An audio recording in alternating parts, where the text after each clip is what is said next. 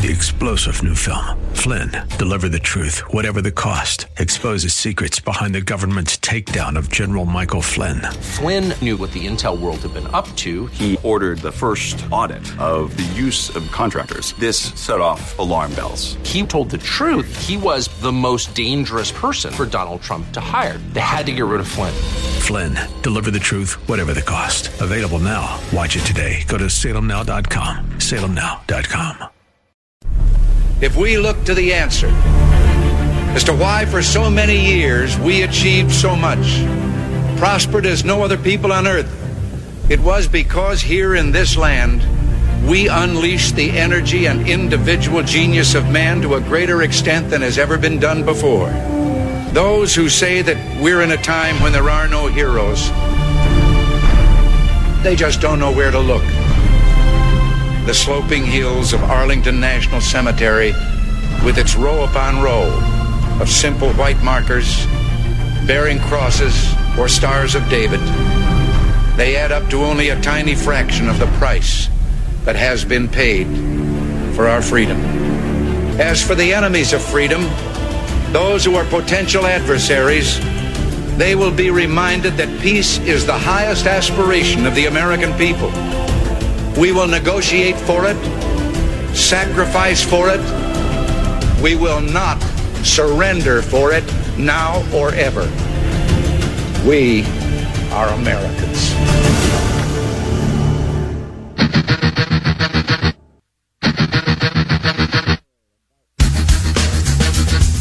This is the Bob Frantz Authority on AM 1420.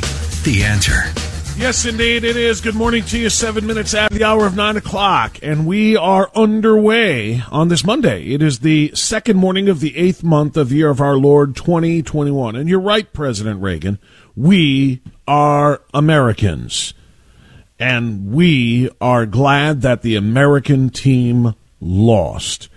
That's right. We are glad the American team lost. And if that sounds un-American, then you just don't understand. And I'll explain it to you in just a moment. Thanks so much for being with us on this broadcast. If you were wondering why you're hearing my voice live on this this Monday morning, because I told you on Friday that we were going to have a guest host today. A little bit of a schedule change, goofy stuff that I had to adjust to on the fly. And I'm in. Tomorrow we'll have a guest host on the program. Khalid Nawar will be with you tomorrow to take you through your Tuesday, and I think you're going to enjoy it a lot. I talked to him yesterday. I know what he's got planned. It's going to be great. So good to have you aboard. Coming up on the program today, 9:48, we will talk to Congressman Jim Jordan, as we do each and every Monday. So we are on schedule for that. And what do you say? Speaking of the schedule, we start with our Pledge of Allegiance. Patriots, please stand. Face your flag if you have one. Whether you do or you don't, please put your hand on your heart. Do not make an X sign, a sign like one of the American Olympians did on her silver medal podium, signifying what she called the intersection of oppressed people in America. Yes, America, this oppressive land.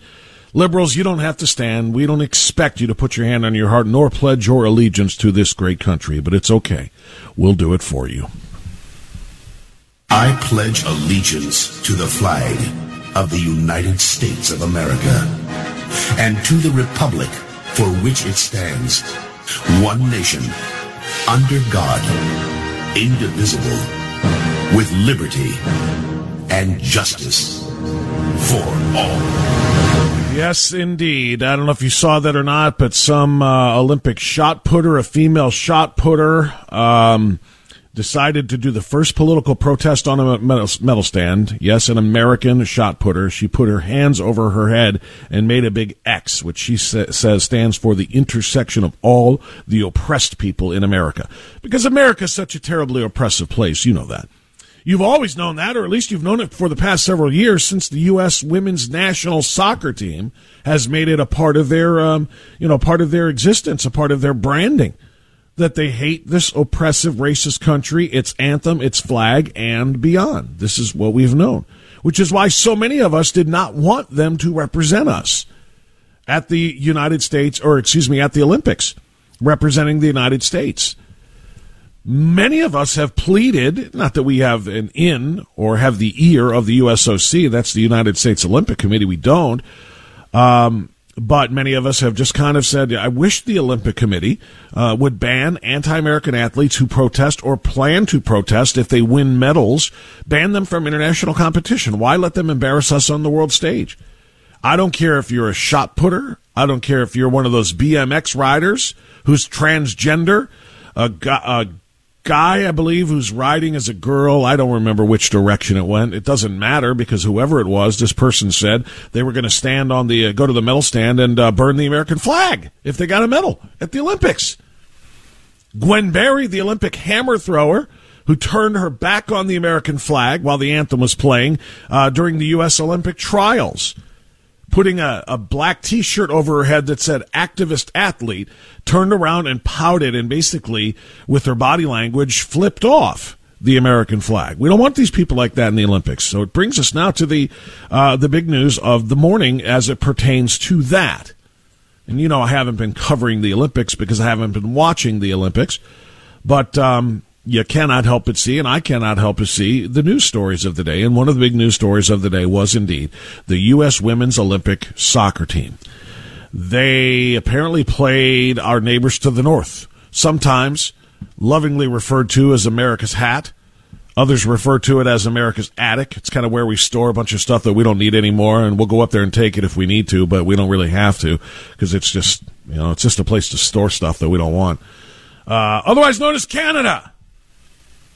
Canada and the U.S. in a women's quarterfinal or semifinal event. Again, I don't know. I don't watch it. I don't care other than what I'm telling you about right now. At any rate, the U.S. women have been knocked out of a chance for a gold medal. They lost 1-0 to America's attic.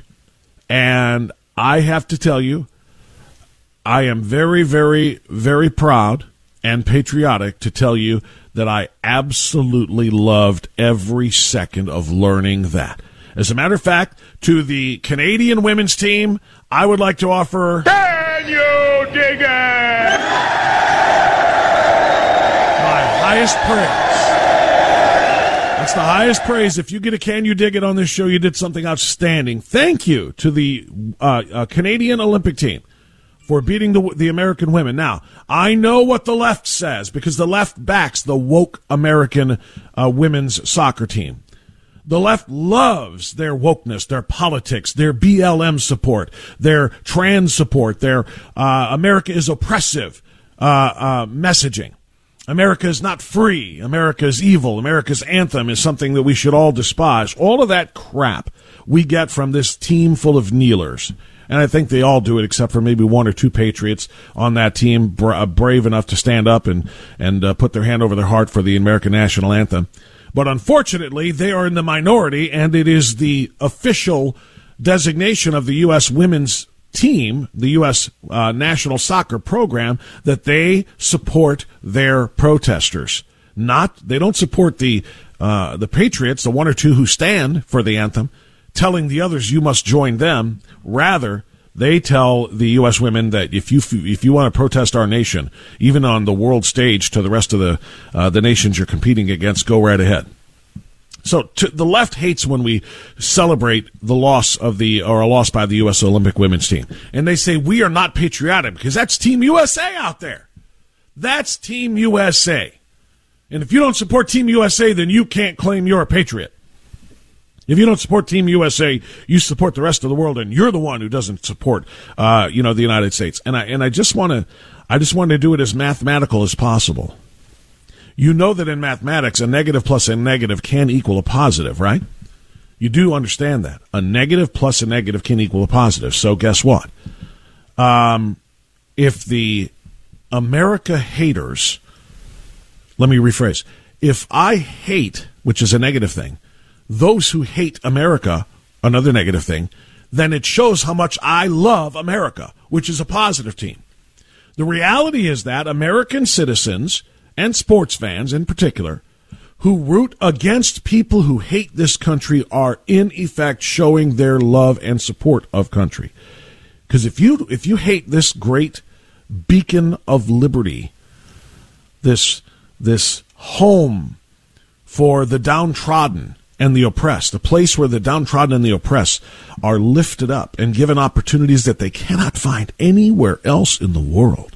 If you hate this country and actually consider it the opposite, consider it to be oppressive, consider it to be racist, then I'm going to root for you to lose at every turn, because you hate a great, great nation made with wonderful, wonderful, patriotic people who provide opportunities for people of all colors, all shapes, all sexes, all the rest, more so than any other nation in the world. So the U.S. women's team lost, and Patriots should celebrate that. Why? Because now, and deep down, I put this on Facebook this morning too, deep down, I guarantee you Megan Rapinoe and the rest of the America haters on that team are glad they lost, deep down. You want to know why? Because now the best they can do is bronze. They have one more game to play, and if they win it, they can get the bronze. And that's a good thing for them, because they don't play the national anthem for the bronze medal winner. They don't play the national anthem for the silver medal winner. They only play the national anthem for the gold medal team or the gold medal winner in an individual event. So deep down, Megan Rapinoe is probably glad they lost. Now there's no chance they'll get the gold medal, and then they won't have to listen to that horrible, racist national anthem being played while they kneel on the gold medal stand, representing a country whose colors and whose flag adorns their uniforms that they hate so much. So the U.S. women's Olympic soccer team is done, at least in terms of chance of winning a gold medal, and I could not be happier. Now all that's left is for the other America protesters who would embarrass us on the world stage to also lose. Gwen Berry, I hope you throw that hammer 2 feet and are disqualified.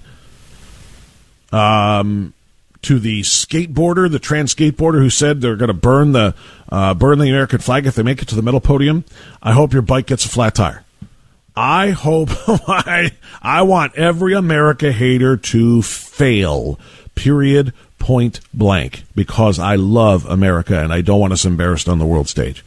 All right, that's how I wanted to start it, but we will pick it up in just a moment. After our timeout, we're going to talk about this massive 2,700-page bipartisan-supported infrastructure bill. That's right. 2,700 pages that not one member of the United States Senate will be able to read before being told you have to vote on it now. This is just embarrassing. This is just horrific, quite frankly. We'll talk about that coming up after this on AM 1420 The Answer.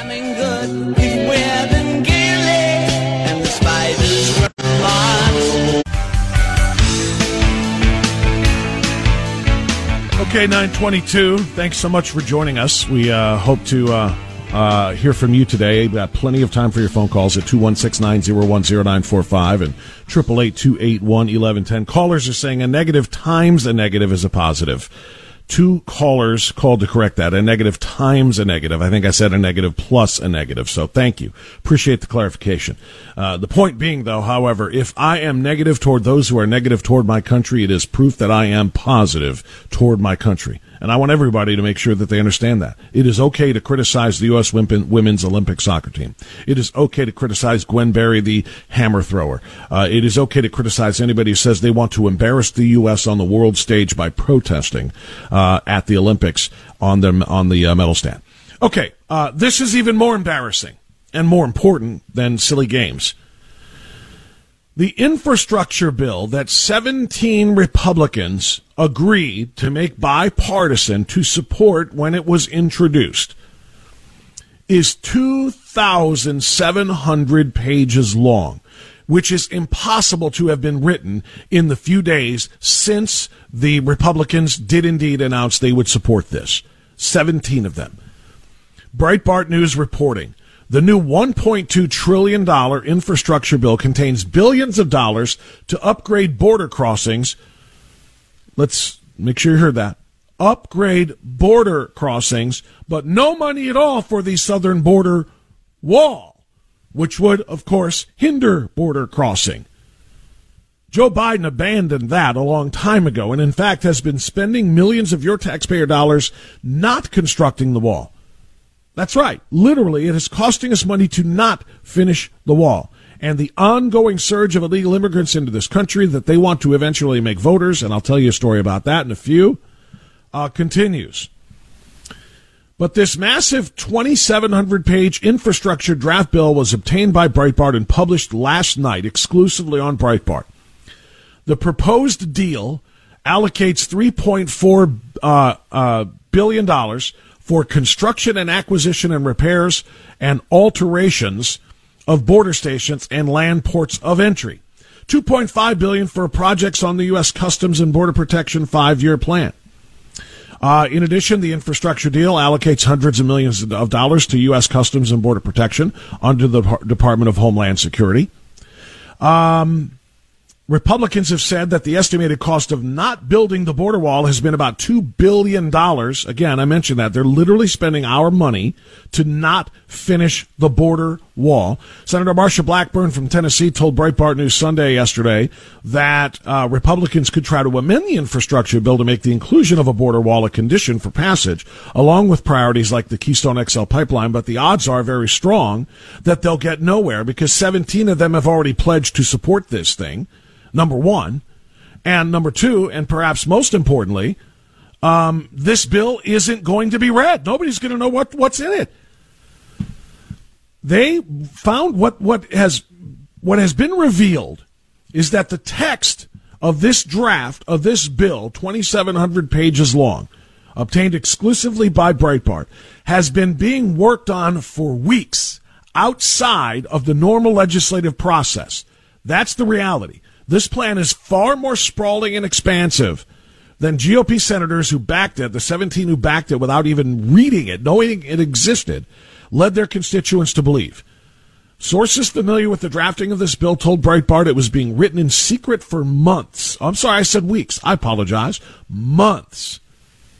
Outside of the normal legislative process, which is supposed to happen in relevant committees of jurisdiction. These sources made an unauthorized leak of the draft available to Breitbart News out of concern that the murky and secretive process behind the bill have led to widespread corruption throughout its nearly 3,000 pages. You should see this thing when it's stacked up, all 2,700 pages. The bipartisan infrastructure bill contains many provisions that would aim to revitalize America's roads, bridges, and highways, as well as climate change carve-outs, including funding for zero-emission vehicles. Notably, the bill also contains a large carve-out for an Alaska highway that would benefit Republican Senator Lisa Murkowski, whose vote they are counting on. The bill also contains funding for high-priority corridors in the national highway system, including Route 421 from the interchange with I-85 in Greensboro, North Carolina. That would benefit Tom Tillis, another Republican. So, in other words, you have Republican, and Richard Burr, also from North Carolina. You have a lot of Republicans who are willing to pass a 2,700 bill nightmare, 2,700 page bill, rather, nightmare, as long as they get a couple of bucks for their constituents and keep them happy so that they can continue to get reelected. This is the problem with Washington. They know full well that this bill is inappropriate, and the fact that it's 2,700 pages long and has been written over the course of months before anybody could even have a look at it means it's essentially being done, when they say outside of legislative norms, that means illegally. It's not the way it's supposed to be done. But they're willing to let it happen, and they're willing to sell out the general population in order to keep their voters happy, in order to get a couple of more votes for re-election. If you look at the specific things that were carved out in these particular states in which Republican support was required. The 2,700-page bill also contains provisions that would help Senator Bill Cassidy, state of Louisiana, another GOP negotiator on the bipartisan bill, grants funding of high priority corridor that goes through his state, and on it goes. The bill also requires the CBO, that's the budget office, to conduct a study on the enhanced employment benefits that came from the Democrats' $1.9 trillion coronavirus aid bill known as the America Rescue Plan. The legislation also requires the Secretary of Energy to study the projected job losses and impacts from the Biden administration's cancellation of the Keystone XL pipeline. And before you say, wait, Bob, that's a good thing, right? No, it doesn't require any action. It just says that they have to study it. And then they're going to say we studied it, and Biden's word stands. We kill the Keystone XL. Chuck Schumer said the infrastructure would be finished in, quote, a matter of days. Now that the Senate advanced the legislative vehicle for the bipartisan infrastructure bill, the Senate could focus the upcoming week on the $1.2 trillion bipartisan bill. Steny Hoyer of Maryland said he expects the August recess, to be shortened so the House can come back to work on the infrastructure bill. Nancy Pelosi said she'll bring the bipartisan bill for a vote unless it comes with the $3.5 trillion reconciliation. Oh, let me say that again. Nancy Pelosi said she will bring the bipartisan bill for a vote unless it also comes with the $3.5 trillion reconciliation infrastructure bill. And I think they had a typo there. That means she would not bring it unless it comes with that $3.5 trillion. Because that's what the far left wing wants.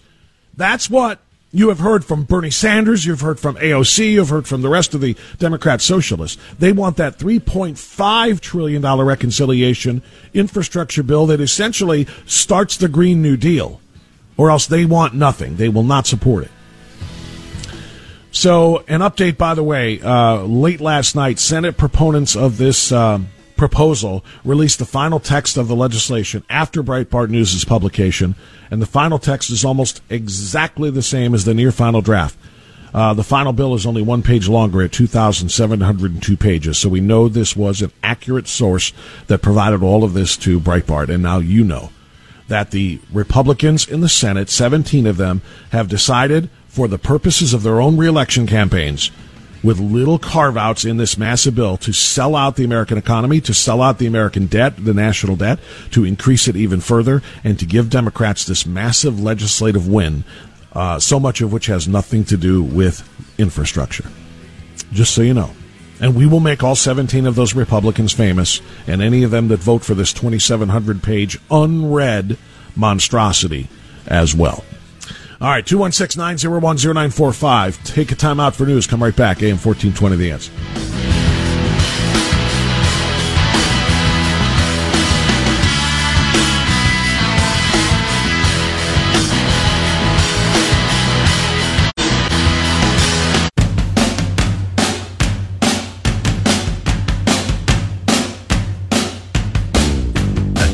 Social justice warriors. If you're looking for a safe space where your delicate ears won't be offended, this isn't it.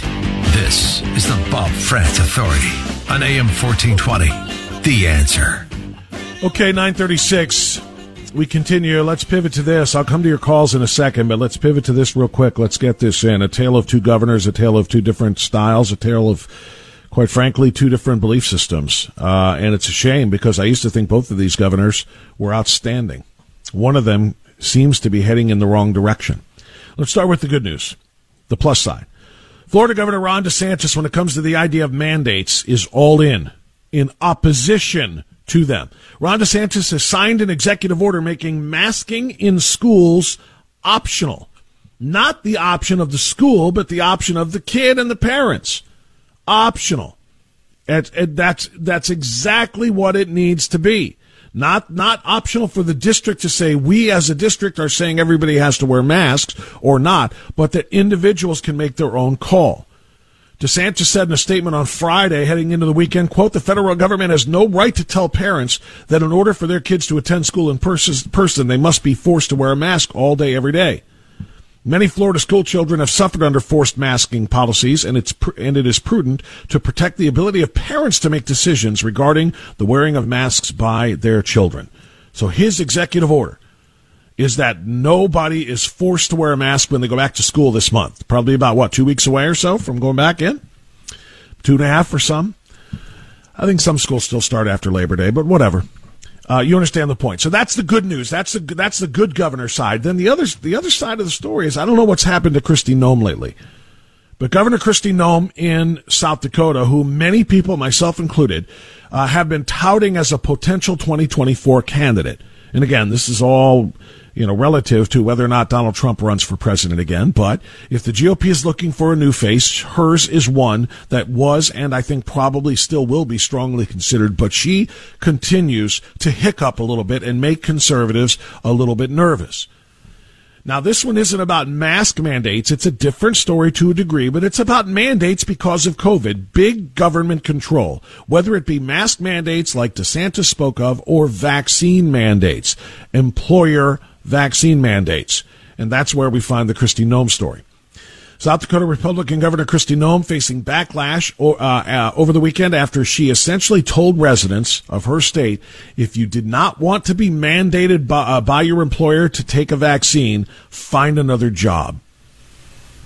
Quote on Twitter, this is what Kristi Noem wrote, quote, workers whose employers are mandating a vaccine for continued employment have the power to say no.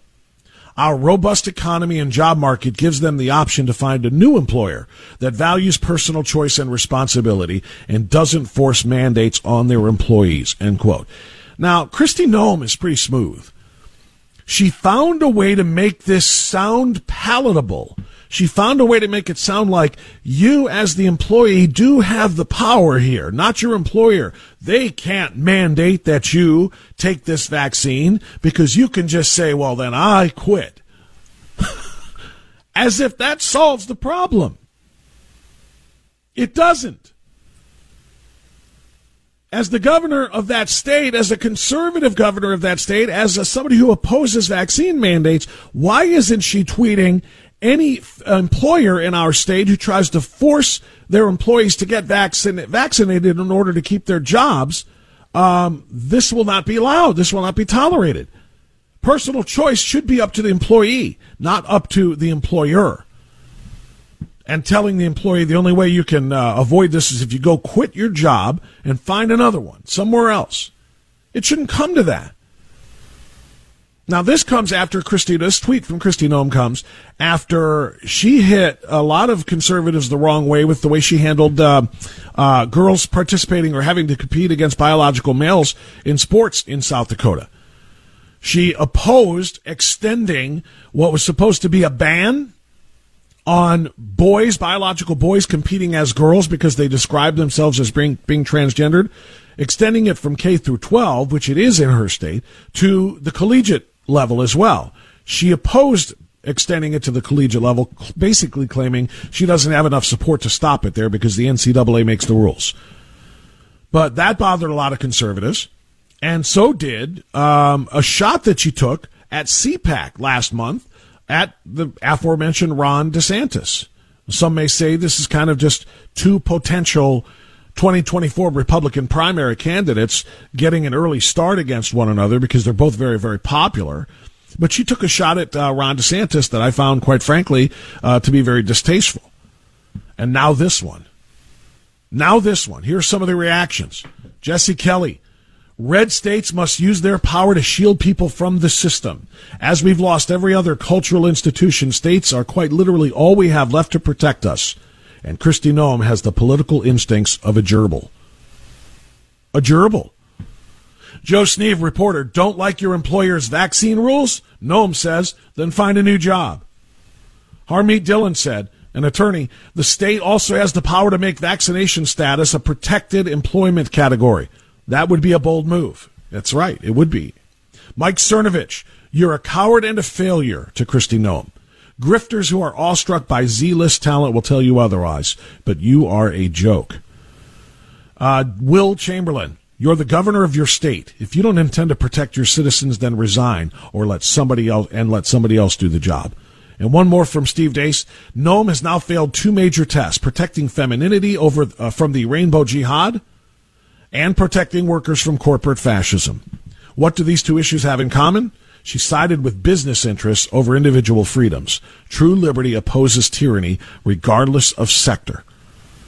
And the last one, John Cardillo, political commentator and a frequent guest on this show. We dodged a massive bullet with Kristi Noem. Thankfully, she outed herself as another Chamber of Commerce cuck early enough in the game. So there you go. Ron DeSantis still doing it right. Kristi Noem somehow, some way falling apart, at least when it comes to her conservative bona fides. Let's go to Charlie in Westlake real quick before we take a time out for Jim Jordan. Charlie, thanks for waiting. You're on the air. Go ahead.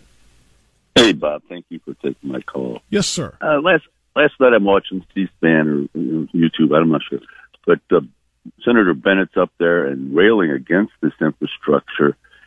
And it put me, why is Portman, who's retiring, who's always been a rhino, who brought us gay marriage, a week before the Supreme Court makes a decision, he says he's for gay marriage because his son's gay. I mean, he really hurt our country. And everyone knows Trump's whole thing was infrastructure. And as soon as he comes back, it's going to be infrastructure. We can wait 3 years for some lead pipes and airports. Why are these rhinos, Mitt Romney, why are we even listening to him? We've had so many milquetoast senators here in Ohio. I mean, I love George Voinovich, but he was milquetoast. What did he ever accomplish as a U.S. senator? Or DeWine as a senator? Or Portman? I mean, these guys are all milquetoast. We need a conservative senator like Josh Mandel or somebody that's really rock-solid conservative. Well, I don't disagree. And the sad thing is, though, we can do our jobs here, Charlie, and thank you for the call. We can do our jobs and elect a true conservative from this field of, Republicans in this primary. We can elect a true conservative, but obviously it's going to be up to a lot of other states to eject their rhinos, their squishes, their milquetoasts, as you call them as well, because they're the ones who are going to be responsible for this ridiculous, multi-trillion-dollar infrastructure bill that so much of which is not about infrastructure. Thank you, my friend, for the phone call. We'll talk more after we talk to Jim Jordan, who's next. AM 1420, The Answer.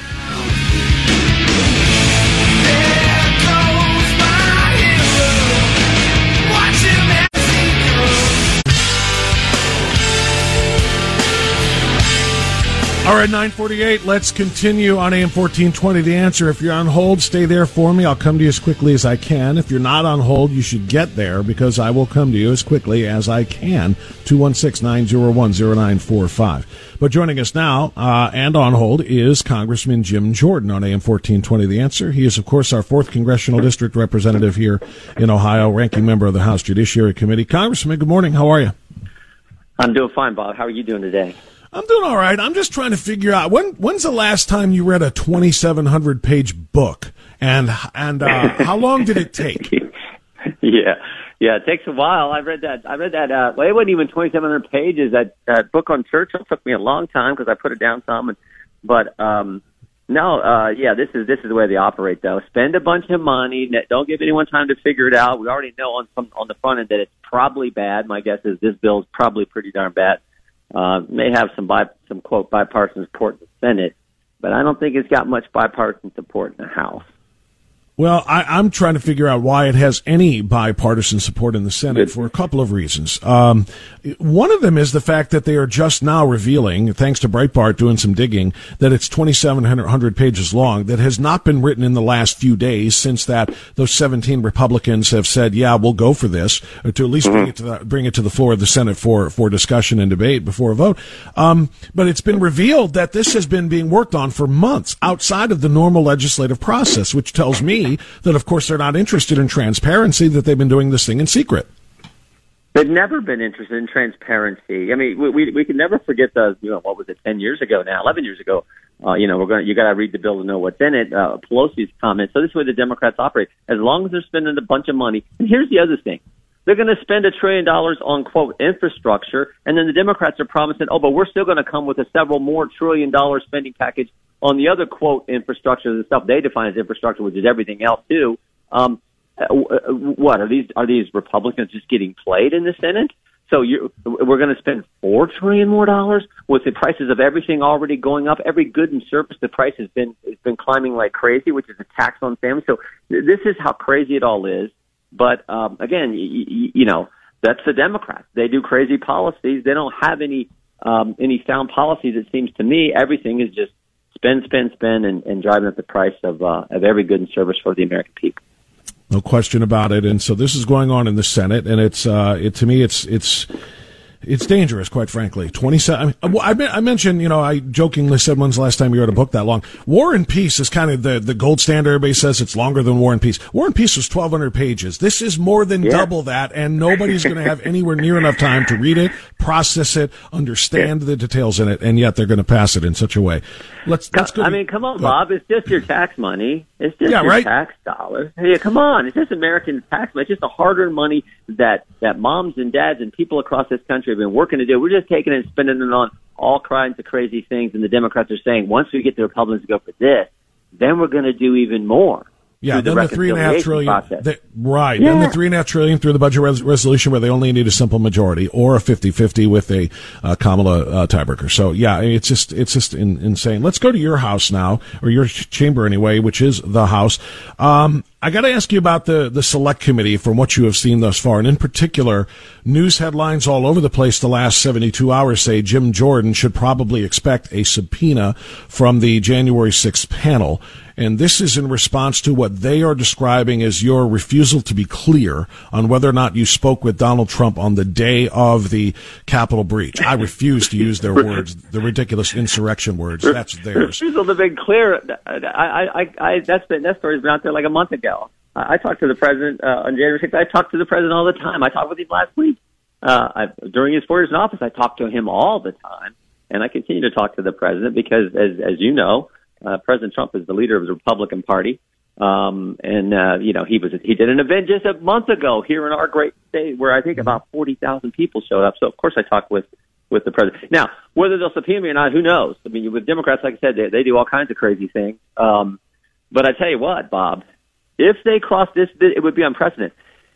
If they cross this bridge, they need to remember that I got all kinds of colleagues who've come up to me as the guy who gets to be has the privilege of being the top guy on the Republican on the Judiciary Committee. I got all kinds of colleagues that come up to me and say, "Hey, when do we get a chance then to talk to Eric Swalwell? When do we get to question Eric Swalwell about his relationship with a Chinese spy? When do we get to talk to Adam Schiff about the fact that he told the American people his office had no contact with the quote whistleblower, the anonymous whistleblower back during impeachment round 1?" And then, of course, we come to figure out and find out that, he was lying to the American people. When do we get to talk to Adam Schiff about that? So, well, the answer to that question, though. The answer to that question is not until early 2023 at the earliest. And that's if you take back the majority and get these committee chairs, in 2022. Yeah, no, right, but I think we're going to take it back, Bob. I really do. I do too, but I'm just saying there's a lot of months between now and then for them to do a lot of damage, which I'm wondering what damage do they intend to cause by subpoenaing you for this committee? Again, and here's MSNBC's description of this whole thing. After ducking the question, I guess they're talking about your conversation with Bret Baier. After ducking the question multiple times, Jim Jordan admitted Tuesday on Fox that he did speak to then President Donald Trump on January 6th, but he refused to disclose what they discussed. Is that accurate? And can you talk about what you discussed, or is it confidential? No, I never talk about specific conversation I had with the President of the United States. I think that's out of respect for that office, for the presidency, this is the commander in chief of the country. This is the top office in our land, the head of the executive branch. I have always had that policy. I don't discuss private conversations, particularly with the President of the United States. I don't walk out of conference when Republicans are meeting behind closed doors like so many of my colleagues do. I don't walk out and just spill to the press what took place in a Republican conference meeting where all House Republicans get together. So I've just always had that as a policy. I think that is the right way to approach the office of the presidency. Democrats do the same thing. They don't disclose when they're talking the specifics about talking with President Biden. But, in this day and age, it's all about getting Republicans and Democrats doing the crazy things they're doing. Yeah. Well, for the purposes of trying to head off some of these accusations that you're ducking things, and for me to avoid me being accused of asking you softballs like what's your favorite ice cream, which is the way the press corps treats. I don't think you've ever asked me that one, Bob. No, I never have. But for the purposes of that, tell me if you can answer this. Can you tell me on January 6th when you spoke to him? Was it before his speech? Was it after his speech? Was it during the time of the breaching of the Capitol and the rioting was going on? Was it after all of that? Can you tell me what time of the day, relative to the events of? Yeah, look, I will tell you this. Early in the day, frankly, you know what I was doing? I was getting ready for the debate. I was charged with overseeing the debate and coordinate the order of speakers and helping put together the debate on the floor for why we were going to object to several states where they changed their election laws in an unconstitutional manner. We've talked about that many times. So I was focused on that. I was not at the rally, and I was focused on that. So I did not speak to the president then, in the morning because I was focused on doing my job. But I'd rather not get into all the other details just because I just think that's out of deference to the office of the presidency. But I was focused on. Leader McCarthy tasked me with both during the debate on January 6th and then a week later the debate on the impeachment to coordinate the speaking order and put together our side's arguments, help put together our side's argument for dealing with the Democrats. And that's what I was doing. I understand that, and I appreciate that. Congressman, I have to ask you one more question about this whole thing. When you watched Adam Kinzinger and Adam Schiff trade tears over the, oh my gosh, look at what the difficult situation that those police officers that were testifying had to go through there, and injuries that may have been suffered and so on and so forth. Did your mind not go where mine did, which is, when did they express one single iota of concern, much less a tear on a cheek, for the hundreds and hundreds of police officers that were hospitalized during the riots in the summer and in the fall of 2020 in countless numbers of American cities? They are having frozen water bottles thrown at them, in other words, giant rocks, having industrial strength lasers shined into their eyes. They're going to the hospital for blindness. I mean, they were beaten and abused in ways. I didn't hear one single word of concern for cops during those riots, but suddenly on this January 6th Select Committee, they're going to sit up there and look at the police officers at the Capitol and say, you held. I mean, hold, because guess what? People got bored and went home. Most of them are just walking around in there and looking around and saying, oh, so this is what the Capitol looks like. Okay, we're out of here. The hypocrisy there struck me, Congressman. Your thoughts on that? Well, yeah, because remember last summer Democrats they didn't express any outrage. They called them peaceful. I mean, they actually called them peaceful protesters. They raised money to bail them out of jail after they had attacked law enforcement, after they had destroyed small business, after they had attacked innocent civilians. So what happened to the Capitol Hill Police on January 6th was wrong. They should have had more help there. Remember what Chief of Staff Mark Meadows said last week on TV? He said the president offered ahead of time to have National Guard there. Speaker Pelosi's office said no. According to press accounts, she vetoed having the National Guard there before January 6th. According to press accounts, she hesitated on calling up National Guard on January 6th. So I feel for those guys who testified. I feel for all the Capitol Police. I know a lot of these guys. I talk to them every day when I'm walking around the campus there. Mm-hmm. They put their lives on the line like all good officers do across this great country. And we feel for them, but they should have had more help there. There should have been a better security posture there. But you're exactly right. The Democrats, they didn't express any support. In fact, what did they do?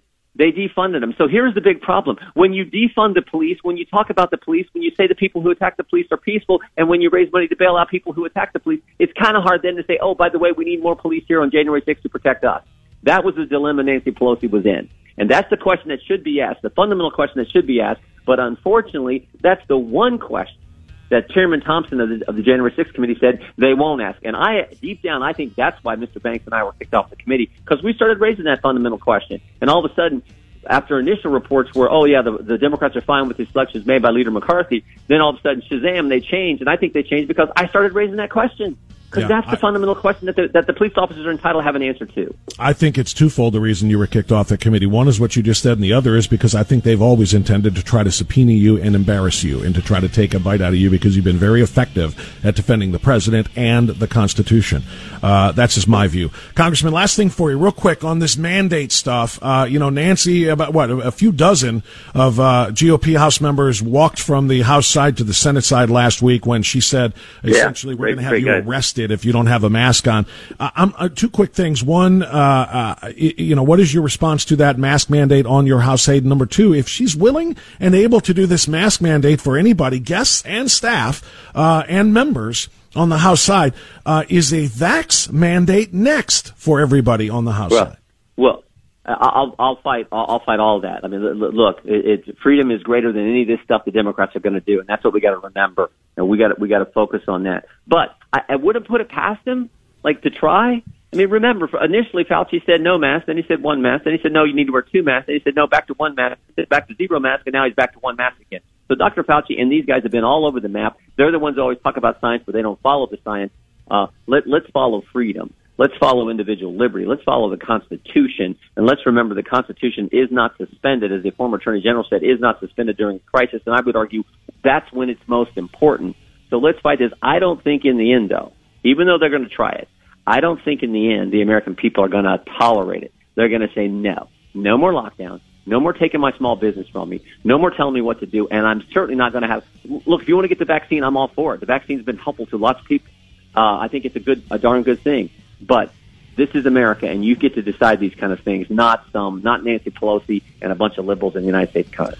Well, Congressman, if I may be bold enough to make a suggestion, since you're in D.C., if you want to avoid that mask mandate, maybe you ask Mayor Bowser to lunch. Apparently, you don't have to wear masks when you're around Mayor Bowser. Or if you're getting a picture. Pelosi didn't wear one during a picture. I mean, it's just like there's always a double standard. There's always a double standard. The rules are for thee, but they are not for me. That seems to be the leftist mantra. Congressman Jordan, thanks very much for the time. I appreciate it, sir. We'll talk again. You bet, Bob. Take care. 10:02, we're late to news, but that's okay. We don't have a guest waiting on the other side. We'll take your phone calls, though, coming up on AM 1420, The Answer. Rat in a cage. Despite all my rage, I am still just a rat in a cage.